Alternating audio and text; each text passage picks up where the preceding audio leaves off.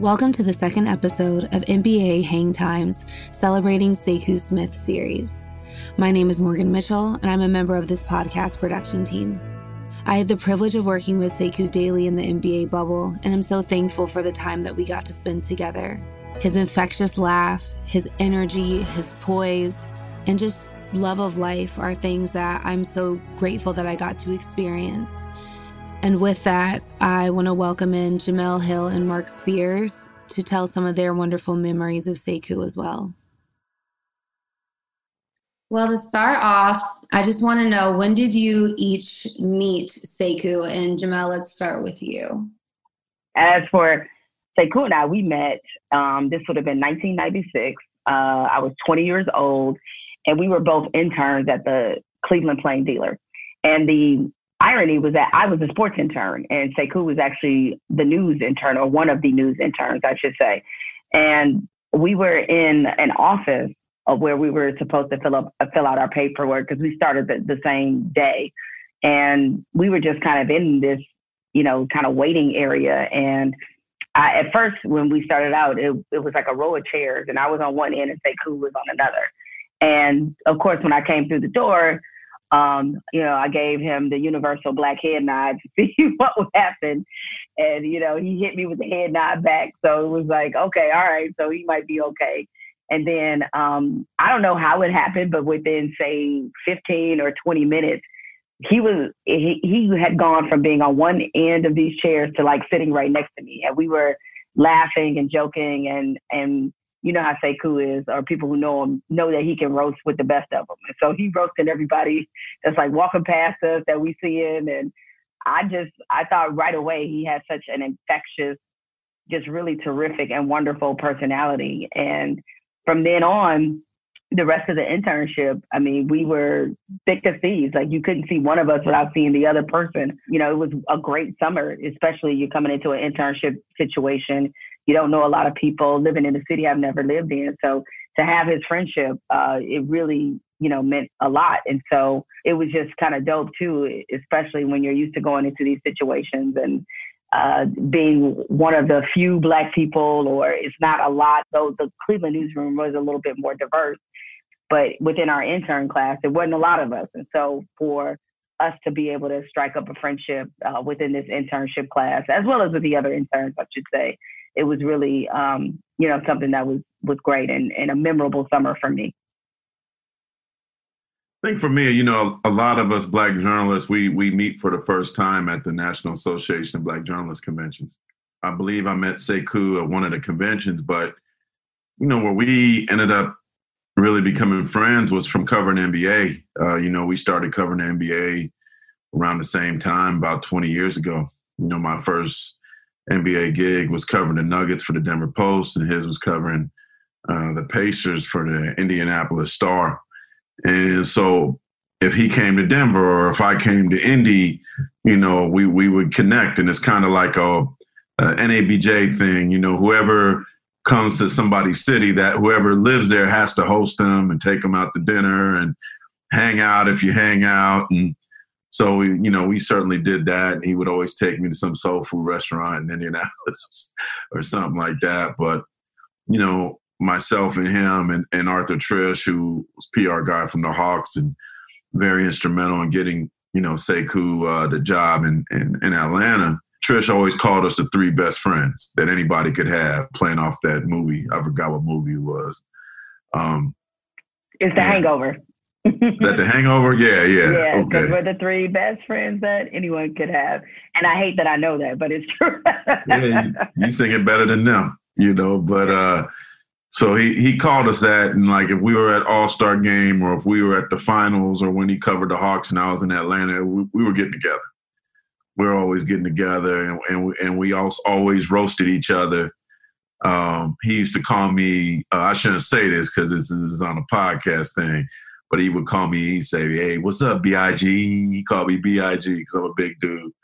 One time we were hanging out in Windsor, Canada, and on the way back, the guy asked for his ID, and he looked at it. He goes, "S-E-K-O-U." So every time I see him, I say S-E-K-O-U. So we couldn't go 2 minutes without cracking on each other.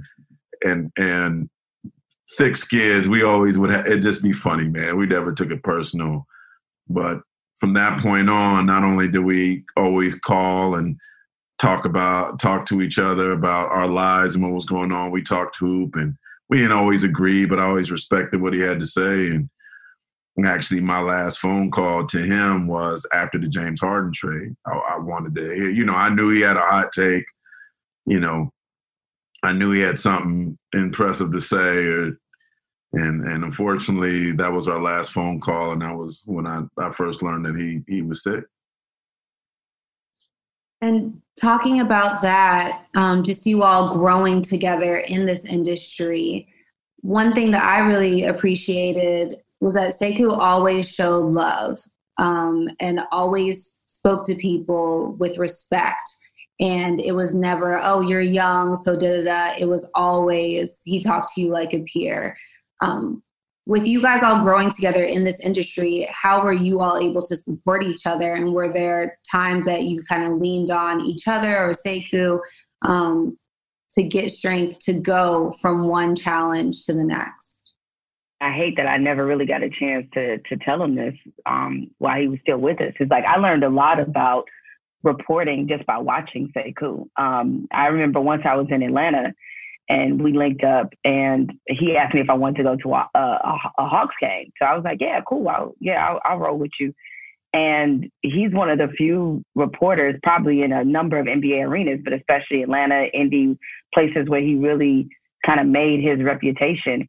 He could go in and out of any area without a press pass. He didn't need one. He knew everybody from, administrative assistants to janitors to players, obviously, to some of their families, to all the coaches. He knew everybody. And from him, as somebody who was developing as a beat reporter, I just learned the value in doing that, because a lot of times reporters who cover beats, they only come talk to you when they need something. And he was a master at carrying on relationships, whether he needed something from you or not. And I think that's why players and people felt so comfortable talking to him, because he was always fair, genuine. And, he was able to do this in a way that even if he was writing something that I guess could be perceived as negative or, wasn't through the rosy colored glasses that sometimes a team would like for you to write things through, that they always respected what he wrote because they knew it didn't come from a malicious place. And that's a very delicate thing to try to balance.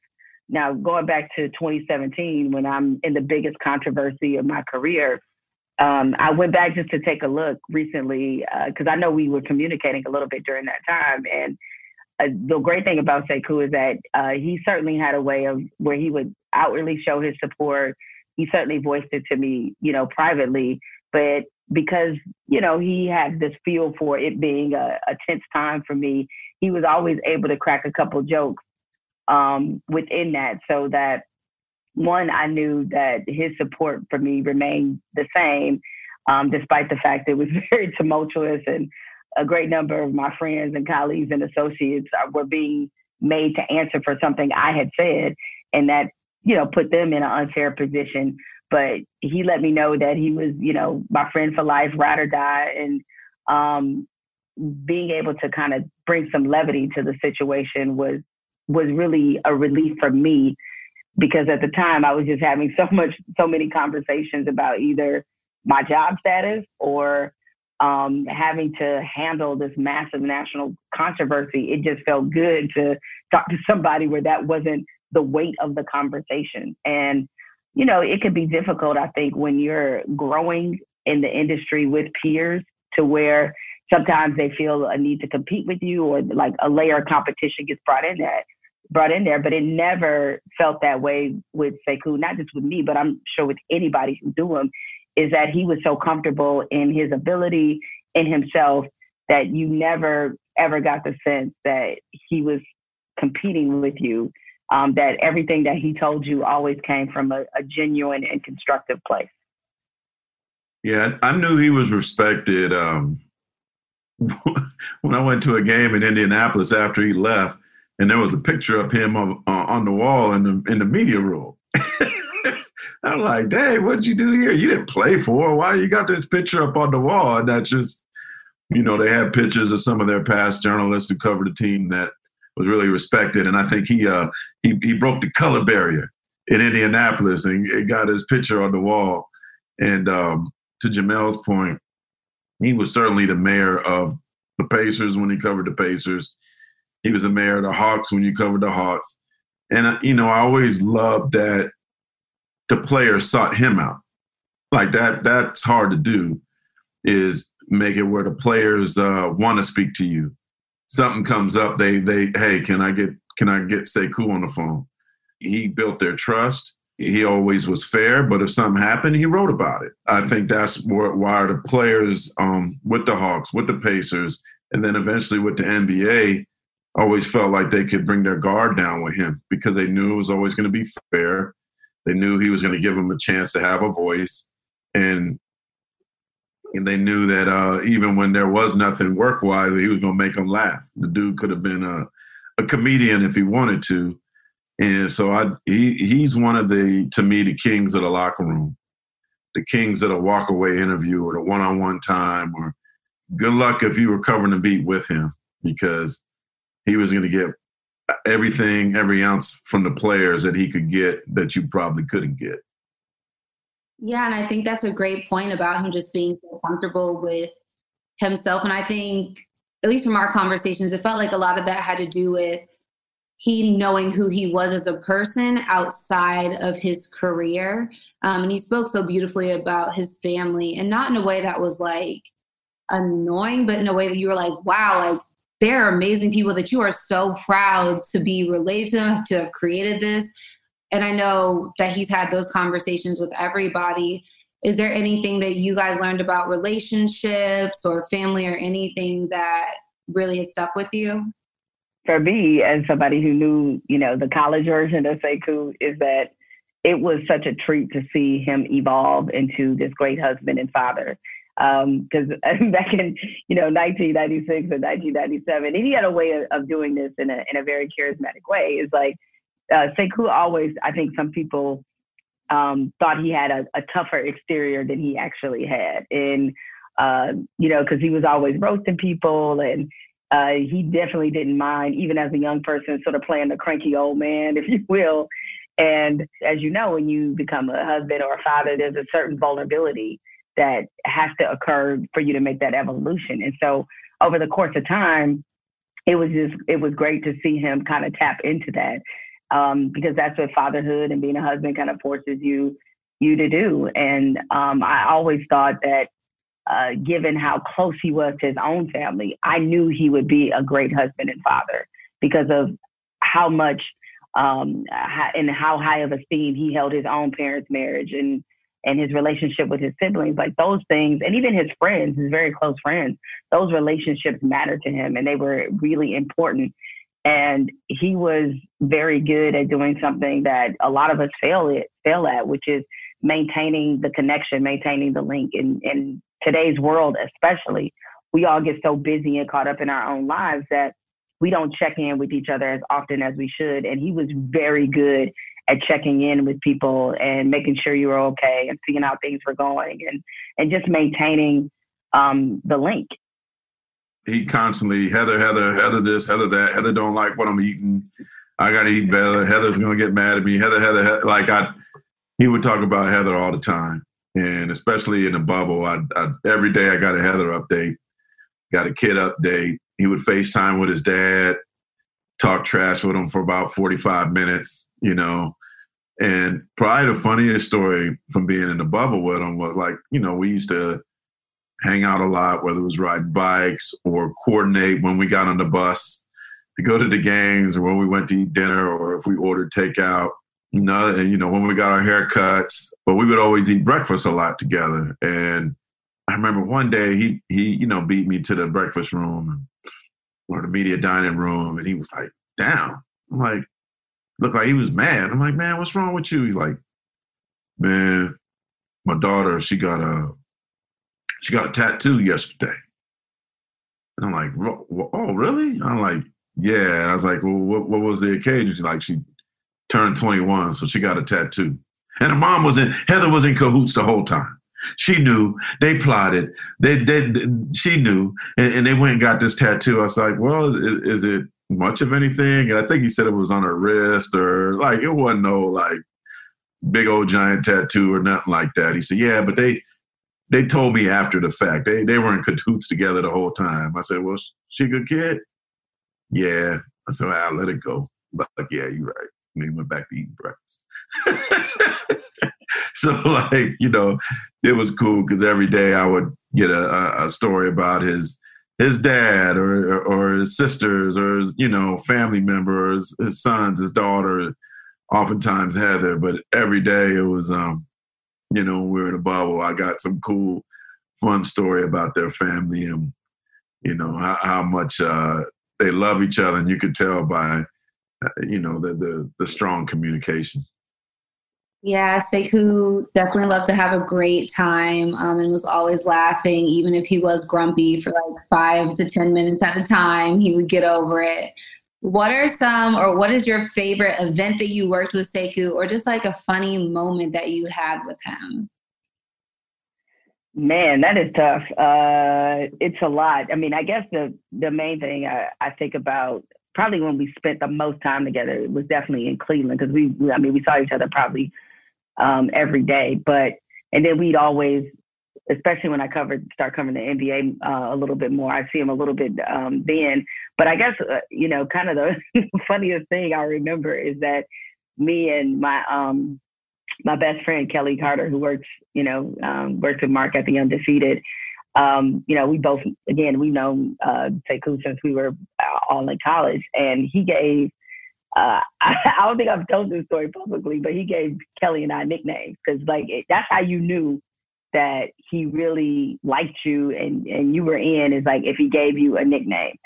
And so the story in many ways didn't make any sense, but we just laughed about it we still laugh about it for a good 20 years. So he used to call me and Kelly Boosie and Gucci because Gucci stands for ghetto hoochie because he got a kick out of the fact that Kelly, with her being, you know, she's from suburban Detroit and her parents, you know, are educators. So she has had a pretty traditional Brady-esque upbringing in many respects. But when it comes to knowing like all the ratchet songs, all the ratchet, you know, artists, Kelly knows them word for word, like every ratchet song. And then she just had this other side of her personality that people wouldn't guess based off how she presents herself.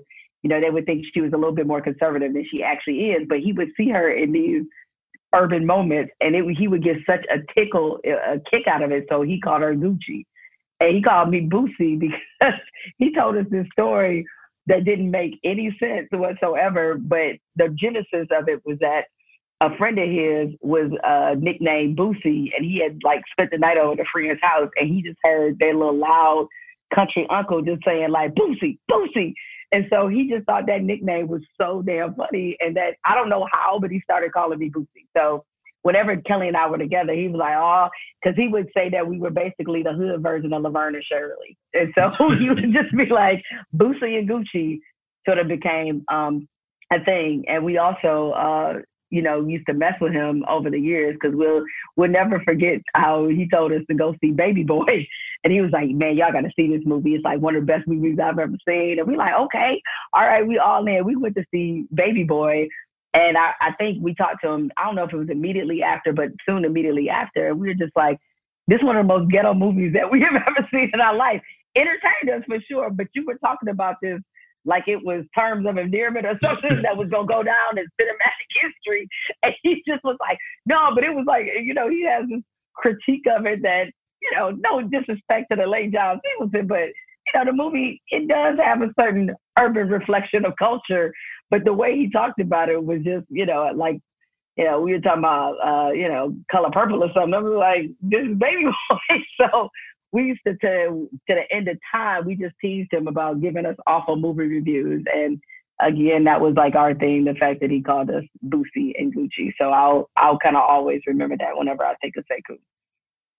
This is kind of funny. Like, so before I was in bubble for 90 days, he came with about 30 days left, maybe 40 days left, I think. And so he had to quarantine. And so he called me before, asking me all kind of questions about what it was like. And I was giving him all the like tips on what he had to do and what he had to have before he got there. So he certainly came ready for everything but the lack of food in the quarantine. So the first day he called me in a panic. Man, they ain't fed me yet. Man, I'm hungry. They hardly gave me any food. And I'm like, I got you, man. I got you. So we had this like covert operation where I got a bag, during lunchtime, and we weren't supposed to give anybody in quarantine any snacks or any food or anything like that. But I made sure that he had a hot meal, and I put all the good snacks in there, like the Nutter Butters. I think I had the Mickey Mouse ice cream, chips, some healthy stuff, some trail mix and stuff like that.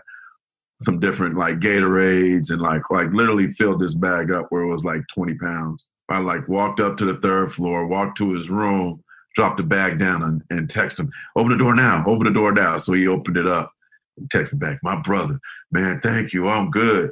So I don't know that Heather was too happy about him getting all those snacks, all the bad snacks that I sent him.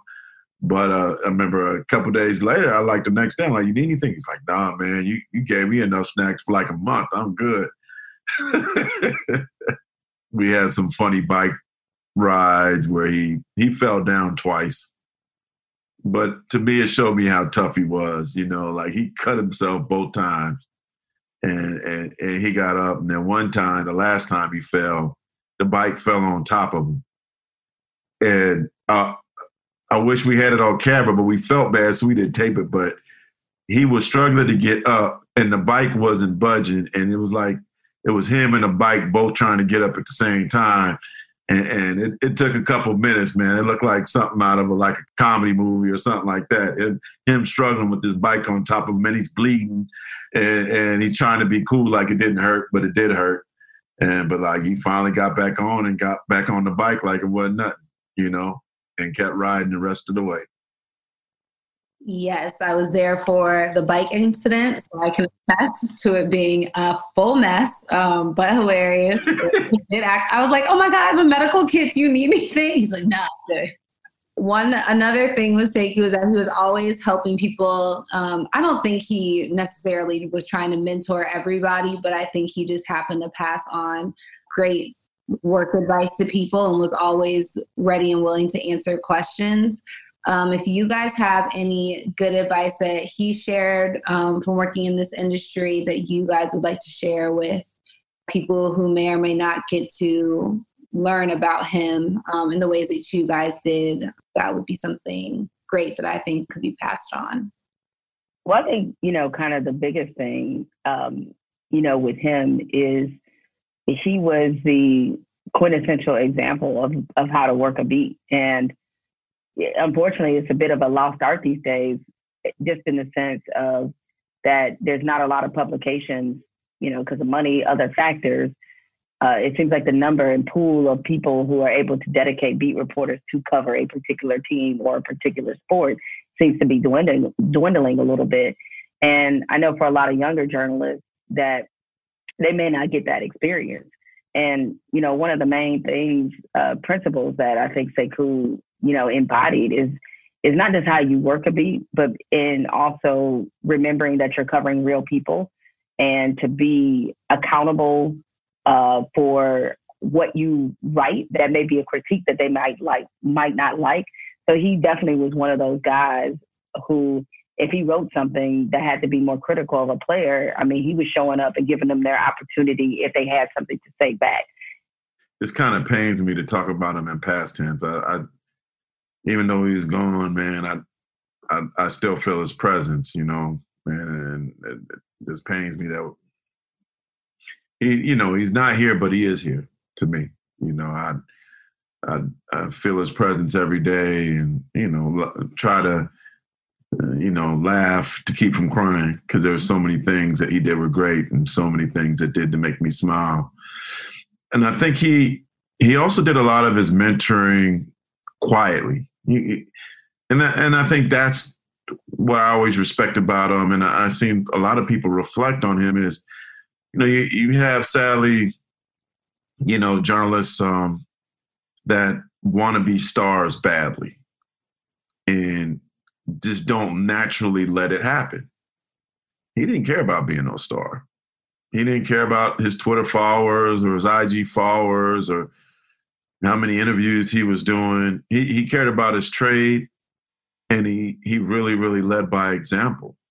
And so the fact that you see like the NBA, the Pacers, the Hawks, who just, got a scholarship in his honor, an internship in his honor, named a press room in his honor, countless players, journalists, there's so many people that he touched without trying to like steal the spotlight, be the loudest person in the room, be the most, this, the most that.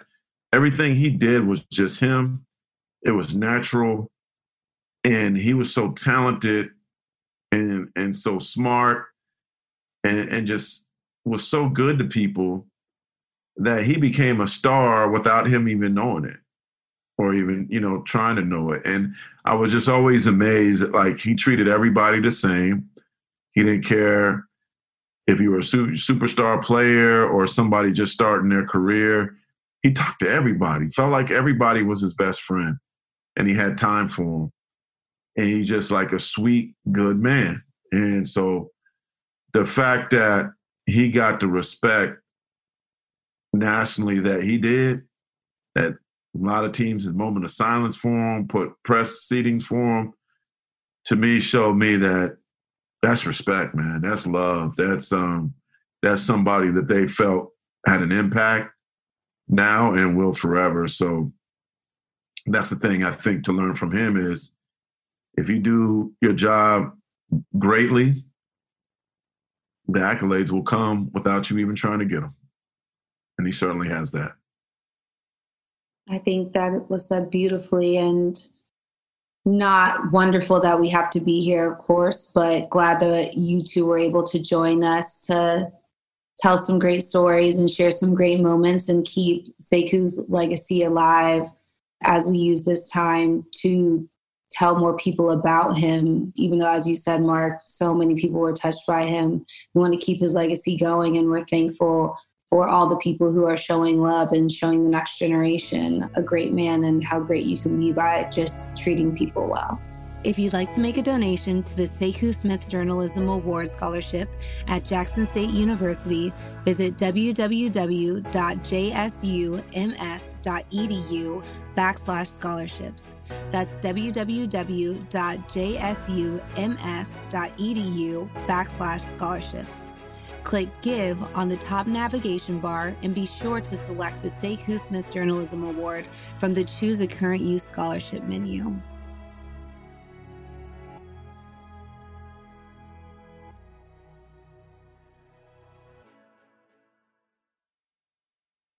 We are here on NBA Hang Time Podcast to celebrate our family, Sekou Smith, that we just lost recently. And we want to take these moments to have people talk about and celebrate him and a lot of the lessons that he passed down to us. So Master and Logan, I want to thank you guys for joining us as a way to pay tribute to a great man.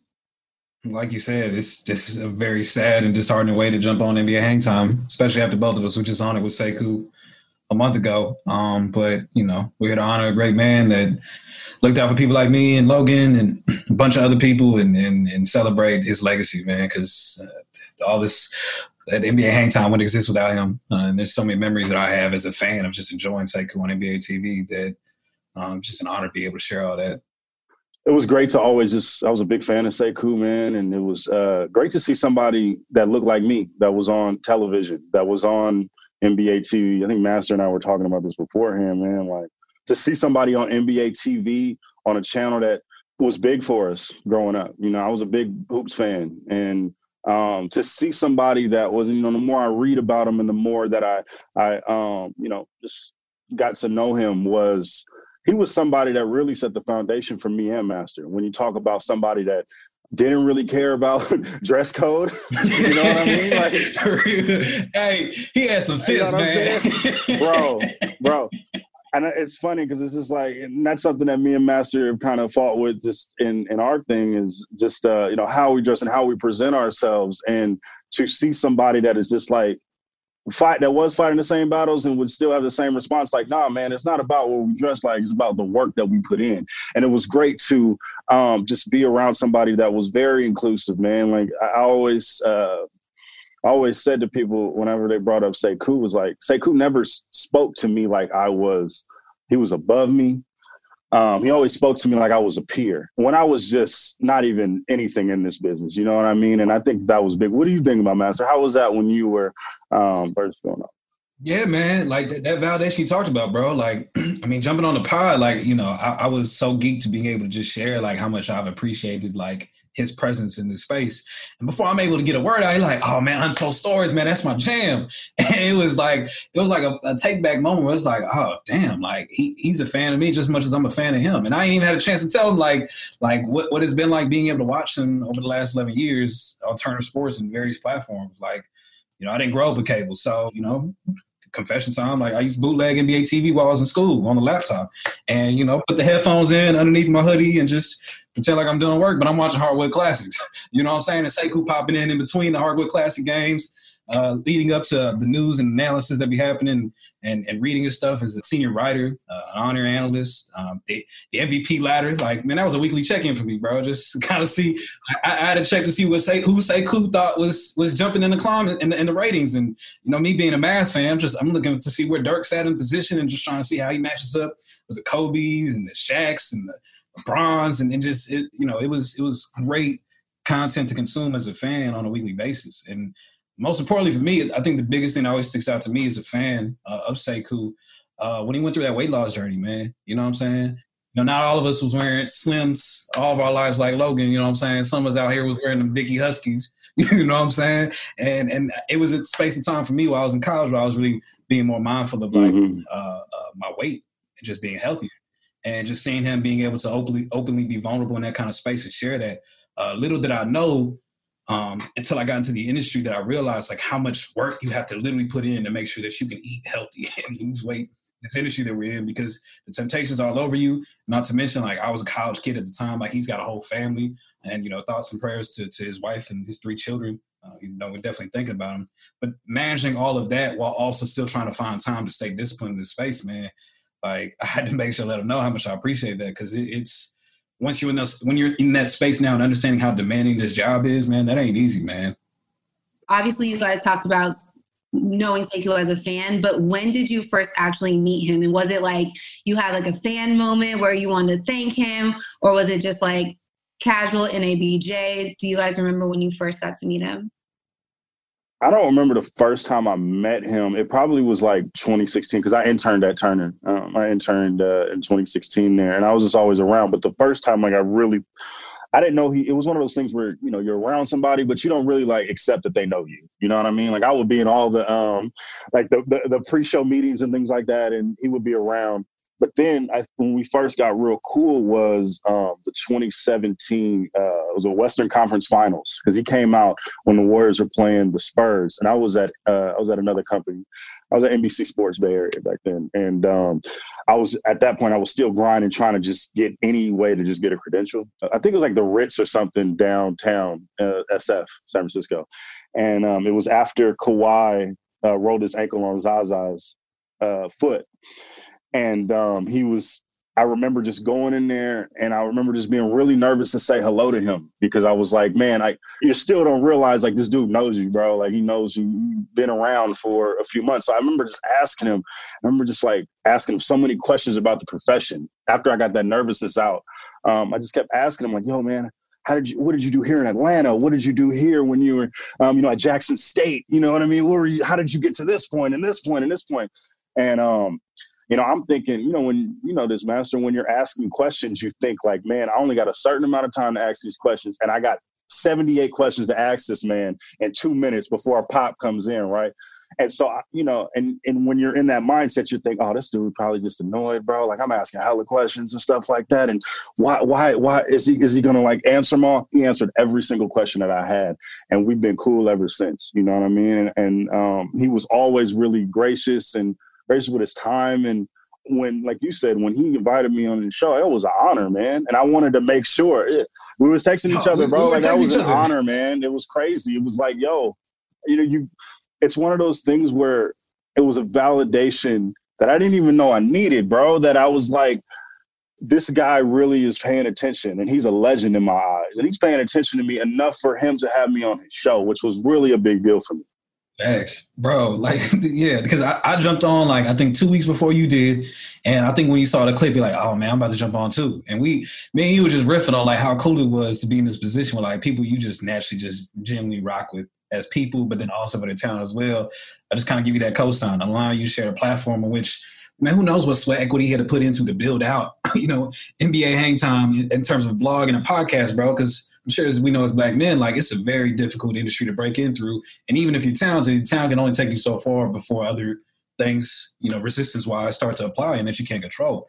And so just thinking of that in the back of my mind, just like how much of a privilege it was, we was just riffing on that part. And it was cool, man. It was like, especially for me, because, I come from the NFL side, obviously, and I've been a little bit more versatile now in terms of the things that I do. And in terms of NBA voice, like, I don't, there's still a lot of insecurities that exist in there because I wasn't a beat writer on a day-to-day basis. And for him, it's just kind of like Rock, we just wanted to talk about the Christmas Day games and talking about Luka and, me coming in with my Luka jersey on, just coming in with energy, just ready to talk about the stuff. But I also dropped some gems, and we was having a real genuine conversation, man. It was dope, man. And like you said, like, there's something different about when an older Black man in this industry that you have a great deal of respect for is able to just kind of give you that cosign and that validation, man. And Sekou was that dude that was able to do that, man. And that's something that I will always be appreciative for, and I know you will be too, man. And you guys speak about, like, how important it was just seeing him, but was there any advice that you keep with you about being a Black man in this industry that really helped you? I think for anything for me, it was just the simple fact that he was watching what I was doing. Like, that to me was more so like that was a big deal. And the simple fact of him just acknowledging the fact that he's watching this stuff, like, that to me was like, that was a great feeling. And seeing how much he appreciated that and the same emotional connection that he had with the content in which I created that I had with his when I was in high school, when I was in college, when I was a young professional in this industry. That to me just spoke louder than anything else. That was special. And it sounds very simple, but it's something that I don't think you really receive a lot in this industry in that kind of way because it's very competitive. And Sekou kind of saw through all the competitiveness and just kind of realized, like, hey, there's very few of us here. Let's help each other out. Let's build this community out and make sure we encourage one another everywhere we can. And I think that's the biggest lesson which you could take away from it. It's just continue to validate and acknowledge, other Black people in this space and other people who come from marginalized communities in this space because there ain't too many of us in this space. And whenever we are in these different situations, like, not to view it as like crabs in a barrel, like really look out for one another and make sure that we really encourage one another. One of the times, I think it was around my first year, I can't remember when, but he didn't even know what I was going through, and I'll get to that in a second, but he just told me, be you, and I think that was the biggest thing that I needed my first year covering the Warriors was, I was going through a lot of identity crisis, with clothes, with how I approached the beat, a lot of different things like that. It was more of a catch-up talk, right? It wasn't even like I was spilling my soul because I wasn't doing that back then. I kind of just took it on the chin a lot, but I just kind of told him how my, just how the beat was and stuff like that. And he said, be you. And at that time I needed it, and at that time I needed that validation. I think, Sekou's words and also Marcus Thompson's words were great. Just one of those, that consistent message of just, it don't matter about anything but the work. And it doesn't matter about, how you're, obviously dress professional, obviously be professional, but it doesn't really matter at the end of the day. What matters is the stuff you put out. It matters, the stories that you tell. It matters the perspective that you bring. And I think that was something that I really needed because that was something that I was really going through my first year. It was a lot of different things going at me with the, at least internally, my first year on the Warriors beat. And, those words really stuck with me, man. I think that, and then when you read his story, it was like, that's exactly what he was doing. And I think that brought me comfort. It was like, I wasn't alone.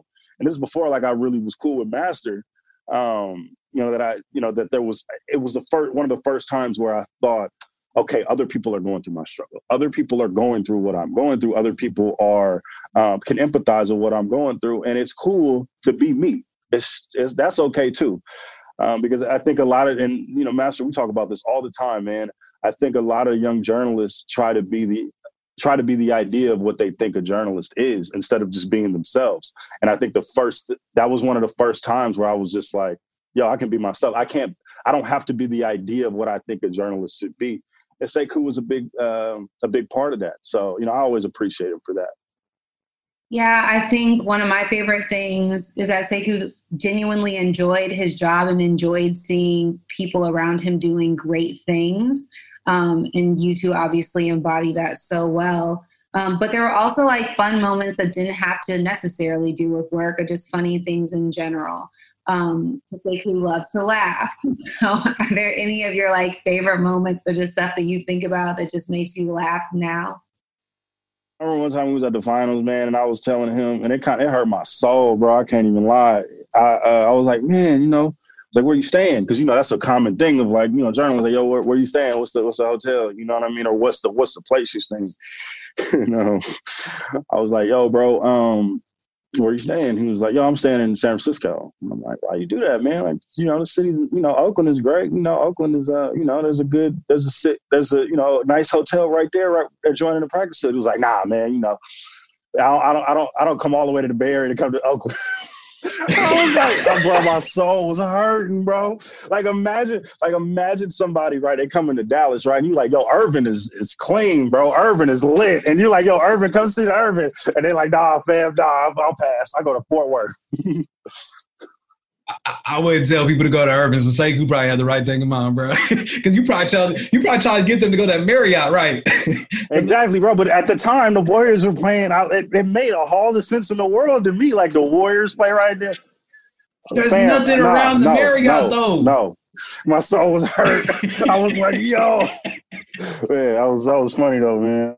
With that, obviously, there's a lot of people looking up to you guys now. How do you carry out that message of being you? And, obviously, we've all been in spaces together where there's so many generations in the industry that are in a single room, right? And that there's eyes on you. So I have seen both of you guys grow a lot and been privileged to that, not knowing the Sekou influence behind it. But how do you guys carry on that legacy? I mean, the biggest thing we do is be ourselves. I think, especially in the positions that we're in, there's a lot of ways in which you can level up, but also lose yourself as a result of that. But, seeing that Sekou is somebody that can look himself in the mirror and still be proud of who he is and the growth that he's making, I mean, that's what I strive for in my own life. I know for a fact that's what Logan strives for. And I think ultimately it just kind of shows that we're also representations of our childhood, of the environments in which we grew up in, the communities in which we were raised in. And ultimately, that's really how you get people to understand how beautiful Black people are, and then the different variables in which we come from. You know what I'm saying? Whether it's from the South, whether it's from the Bay, you know what I'm saying? Whether it's from Texas, like we all have a lot of commonalities, but those distinctions in those different regions is really what makes us different. And that's there's a lot of beauty in that, and being able to display that on this kind of platform is significant. I take a lot of great pride in being able to represent where I'm from and the things that I'm attracted to, and not necessarily things that I feel like the industry makes you think that is very attractive due to the simple fact of like what comes with the positions in which we're in. I mean, Sekou did that. Yeah, I think, to piggyback on that, I think being the same example that Sekou was for us, right? And making sure you're letting young journalists know that, they can be themselves within the realm of professionalism, right? As long as you're getting your stories done and you're doing your job, I think you can, that's the example that I want to do. I want to do the same example that, that Sekou gave to me, that Marcus Thompson gave to me. Honestly, that Master gave to me as well.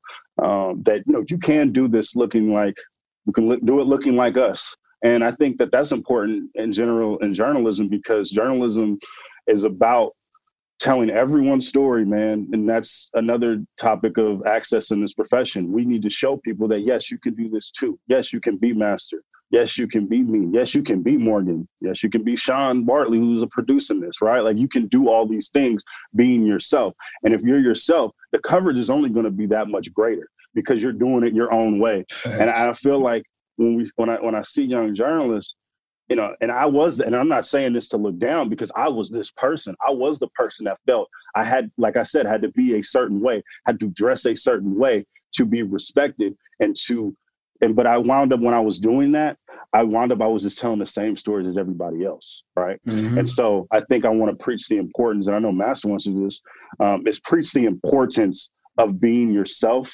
and telling the stories that you want to tell. You don't have to tell all the time the analytic story. That's great if that's your bag, but you don't always have to tell the cliche stories, right? You can tell the stories that are organic to you. You know what I mean? Shout out my dude, Larry June, man. Shout out to Larry June. Just be you, bro. Keep it organic, man. You know what I mean? And do them numbers, bro. Keep it organic, bro. I feel like that's the example that I want to do, is just the same example that Sekou gave to me. I just want to give to everybody else. And I think the journalism profession is great because Sekou was in it. And it's our responsibility to make sure that it keeps being at this standard for the next generation. If you're watching this, make sure you donate to the Jackson State University Scholarship Fund under Sekou's name. Let's keep this legacy alive. Let's keep this thing rolling. Let's make sure that people don't forget what a great man he was. I think you two are a wonderful representation of the legacy that he leaves. And I thank both of you for joining us to discuss our brother Sekou. And as a great reminder, there's room for everybody at the table. We just have to create more seats. If you'd like to make a donation to the Sekou Smith Journalism Award Scholarship at Jackson State University, visit www.jsums.edu/scholarships. That's www.jsums.edu/scholarships. Click Give on the top navigation bar and be sure to select the Sekou Smith Journalism Award from the Choose a Current Use Scholarship menu.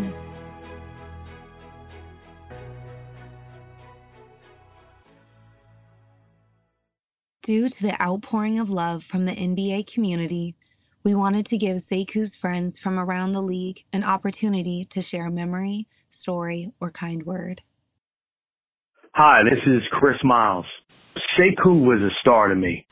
The first time I saw him at NABJ down in New Orleans, he was getting some food and I just ran up on him. And I told him one day, we do a show together.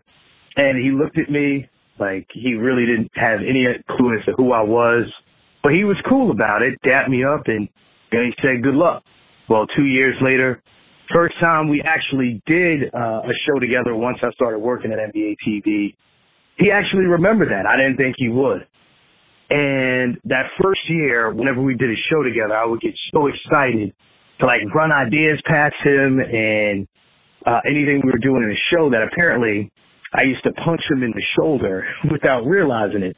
And Sekou, one day was in a real cool way, he was just, hey, stop doing that, man. I was like, oh, I'm sorry, apologize. And that's it. That's the most we ever disagreed on. Never got into any issues, and he was just cool about everything. And I think what we conversed about most were things off the basketball court. He talked about his kids and how spoiled they were on vacation, how much he loved Michigan. And if we were working on a Sunday during the NFL season, the game had to be on. He loved Tom Brady. And so when the Super Bowl was played this year and Brady won his 7th, I thought of Sekou too. And if I'm blessed enough to have kids and take them on vacation and they're spoiled, I'll think of Sekou then too. And I'll think of Sekou every time I hear somebody say it or read somewhere where you see "Go Blue." Peace and blessings to the entire family. This is Benson Goodwill from Yahoo Sports. Me and Sekou had some pretty interesting conversations. Looked at him as I'm not quite a big brother, maybe like a old grumpy uncle. And I didn't realize it until, you start thinking about the totality of your relationship, with someone, as these events tend to do. But I never went through a big life change, a big career change, without asking him, without consulting him. And that speaks to the respect, the immense respect that I had for him. Me and Sekou's, I won't say the genesis, but one of the biggest things we had in common was just our love for, Michigan football. just when you're in this business, you lose a little bit of that fan. You can still be a fan of the game. You can be a fan of certain players, but you can't fully geek out. You can't emotionally invest into anything. And, because we're both Michigan natives, we could bond over our frustration with Michigan football and use all the same, 4-letter words, 10-letter words that the fans that we often chide do with their favorite teams. And we would sound like fans. And it was like this reminder that there was still something, there was something still pumping, despite the business being, what it is and making us change a little bit of who we are. There was still something there. And, Sekou was, in addition to him being, like grouchy, he's almost like like I said, voice like an uncle with sandals at the barbecue, telling people to stop running around too fast and everything else. But he was one of the most genuine people that you could, ever come across. So comfortable in his own skin. Like, you don't run across people like that in this business or in life, who are comfortable with, who they are, with what they're accomplishing in their career and their lives. And you could easily see that with, how he talked about his family, how he loved his kids, where he thought their lives were going, where he thought his own life was going. Hi, this is Brendan Haywood. Just wanted to say a few words about my brother Sekou Smith, who obviously is no longer with us anymore, and just talk about the type of man that he was. And he was just somebody that was always giving, always willing to help, always lit up the room. Like, I just remember working, sometimes in the studio, those nights can be long. It's always great when you're working with somebody like Sekou, just because of his personality, his demeanor. I remember just, in between breaks, he was always talking about his kids and just everything. So just, losing Sekou was like losing a brother, just because he was just that type of person. I could talk about basketball, or we might talk about what's going on in the world or what's going on just with our families. And we just had that type of bond, man. So I'm definitely going to miss Sekou, my man, AKA Snooky. We used to call each other Snooky, because that was our favorite episode of Martin, the one with, well, Martin went to LA, man. So he every time he see me from way down the hallway, as soon as he sees me, his eyes will light up. He'd be like, "What up, Snook?" And so I'm definitely going to miss that, man. It's just the camaraderie and the brotherhood, and just somebody that was truly a great person, and the world is definitely going to miss Sekou Smith, and not only what he brought to basketball, but just what he brought to society. Hi, it's Kristen Ledlow. The last time Sekou and I spoke, he celebrated the life that I was welcoming into my world, the life that I'm holding in my lap, just a few weeks into my time away from work as I become a mother. And Sekou said with this knowing sigh, "Oh, enjoy the ride," because he did. Because for as many years as we spent talking about basketball when the cameras were on, we spent hours talking about life during the commercial breaks. His was marked by that unique balance that is loving the job without living the job, the balance that weighs work and life on the appropriate scale. My work and my life were made better because they intersected his. I'll miss you, friend. Hi, this is Casey Johnson. I cover the Bulls in Chicago, and this is my Sekou Smith story. Like a lot of people, I've known Sekou for a long time. I first met him when he started covering the Pacers for the Indianapolis Star. But I wanted to share one particular story, even though we spent a lot of time together over the years in media rooms.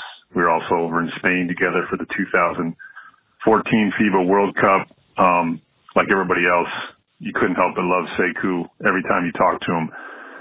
But one story really stands out because it's, one of the more substantive recent ones. It was a little before the 2020 NBA All-Star game. And Sekou called me to talk to me about Derrick Rose and what he meant to the city of Chicago. Yeah, I covered Derrick's entire Bulls run here in Chicago. I'm a lifelong Chicagoan myself. And as usual with Sekou, when he calls you and talks to you, it starts with family and you're catching up on family and just sharing where you're at in your lives, stuff like that. I had recently left the Chicago Tribune after 29 years and joined NBC Sports Chicago in more of a hybrid role with some TV responsibilities. And Sekou was really supportive and curious about how my experience was going with that, typical Sekou stuff. And then, he just naturally moves into the interview portion of the conversation and talks to me about Derrick. And it was a great talk, and we hung up and kind of forgot about it and just moved on with my day. And a couple weeks later, right before the NBA All-Star game, I'm checking Sekou's work on NBA.com, and he just drops this, perfect piece on Derrick Rose in which he interviews Isaiah Thomas, Jabari Parker, Kendrick Nunn, Quentin Richardson, Eric Gordon, just about what Derrick meant to this city. I mean, having covered Derrick his entire career here and written a lot of pieces about him myself, I'm sitting there reading it with my jaw dropped open. And that to me is Sekou. I mean, he just made the professional look so easy, even though it isn't. And he did it with care and conscientiousness and love and concern. And, I'm quoted in the piece as well. I didn't feel worthy at times, but he made me feel worthy because just of his touch and his conversational approach to the whole situation. So, I've said this many times. I've rarely seen something connect our NBA community as his tragic passing did. I mean, the amount of time spent talking to colleagues and friends about Sekou and his impact on all of our lives has been both obviously very sad, but also very powerful. And Sekou's